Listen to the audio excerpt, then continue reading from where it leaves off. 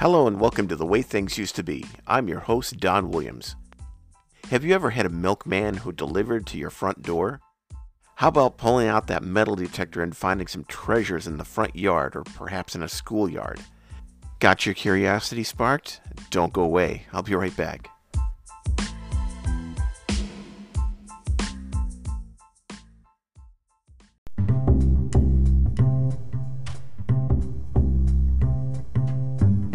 Did you ever have the milkman deliver to your front door?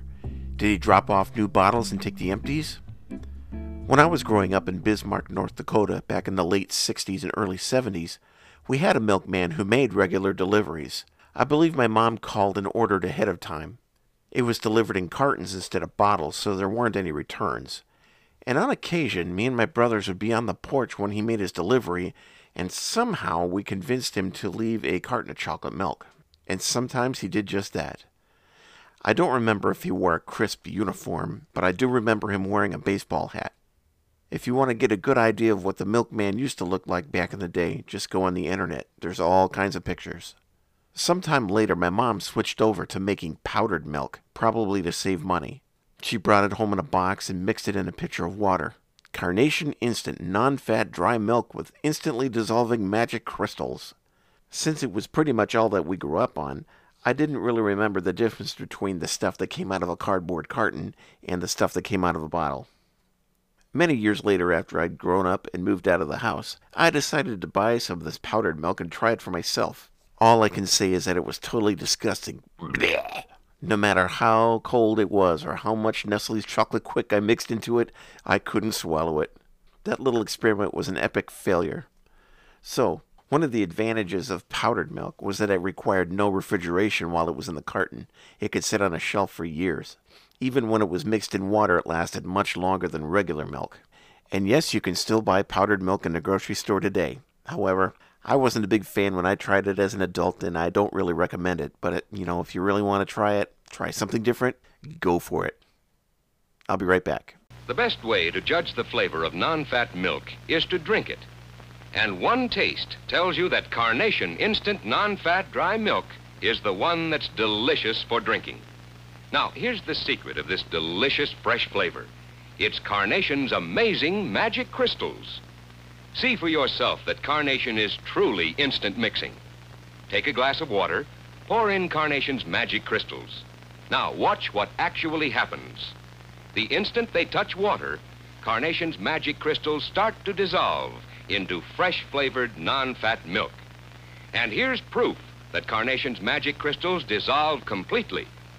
The whole family will enjoy Carnation Instant Non-Fat Milk, the magic crystals instant that's delicious for drinking. And you'll also like Carnation Instant Chocolate Drink. It's the same magic crystals of non-fat milk with rich chocolate flavor. Hey everybody, I've been sitting behind this microphone for almost 4 years, and I've talked about everything under the sun. Well, not modern stuff or anything like that, nothing current. Just, reminiscing about the way things used to be, about the old days, about the fun times when we were young and didn't have a care in the world. I've talked about everything from stepping on a rusty nail to reading comic books and sipping on a soda pop on a summer vacation, to my dog getting skunked in the backyard. You name it, I've probably talked about it.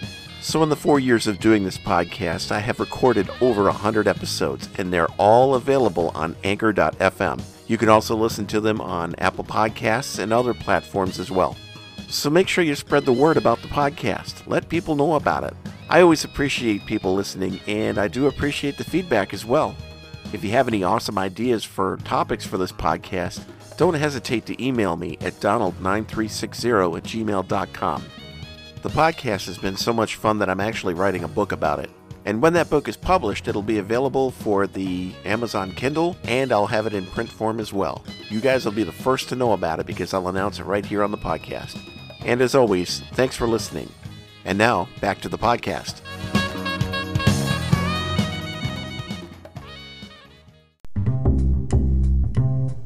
Have you ever been metal detecting? My dad used to do this. He had a very nice metal detector that seemed to take a lot of batteries. It had all of the fancy fine-tuning knobs, and it made a super cool electronic sound whenever it detected something. Dad would carry around an ice pick for poking into the ground and a small shovel to dig whenever he found a treasure. For many years, he found lots of coins and other small objects, including rings. It was a fun hobby for him, and I remember going with him on occasion. He went to parks and schoolyards and old houses and such, anywhere that there might be a possibility of a lost treasure. But as Dad got older, the metal detector was retired to the basement shelf in the workshop. Eventually, he got rid of it altogether. So now there's only the fond memories and a picture or two of Dad sitting on the back porch with pieces of his loot. They were good times indeed.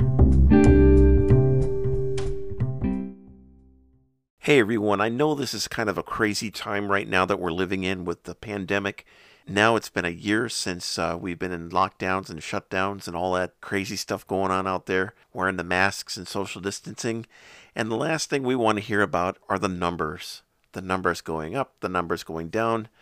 Mainly the numbers going up. That's what we don't want to hear, especially if we're in hot spots around the country.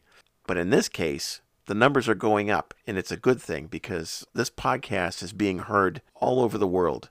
Currently, there are 32 different countries around the globe where this podcast has been heard, and I just want to say thank you. Thank you for listening to the podcast. Thank you for supporting me. I appreciate you guys listening in. It inspires me to continue on with this podcast, so thank you so much, and we'll talk to you again on The Way Things Used to Be. Thanks for joining me for this little walk down memory lane, and feel free to spread the word about this podcast. Make sure you check out the Facebook group as well. God bless, and I'll talk to you again soon. The Way Things Used to Be is copyright 2021 by Don Williams. Music for this podcast is copyright 2001 Seagate Production Library and is used under license.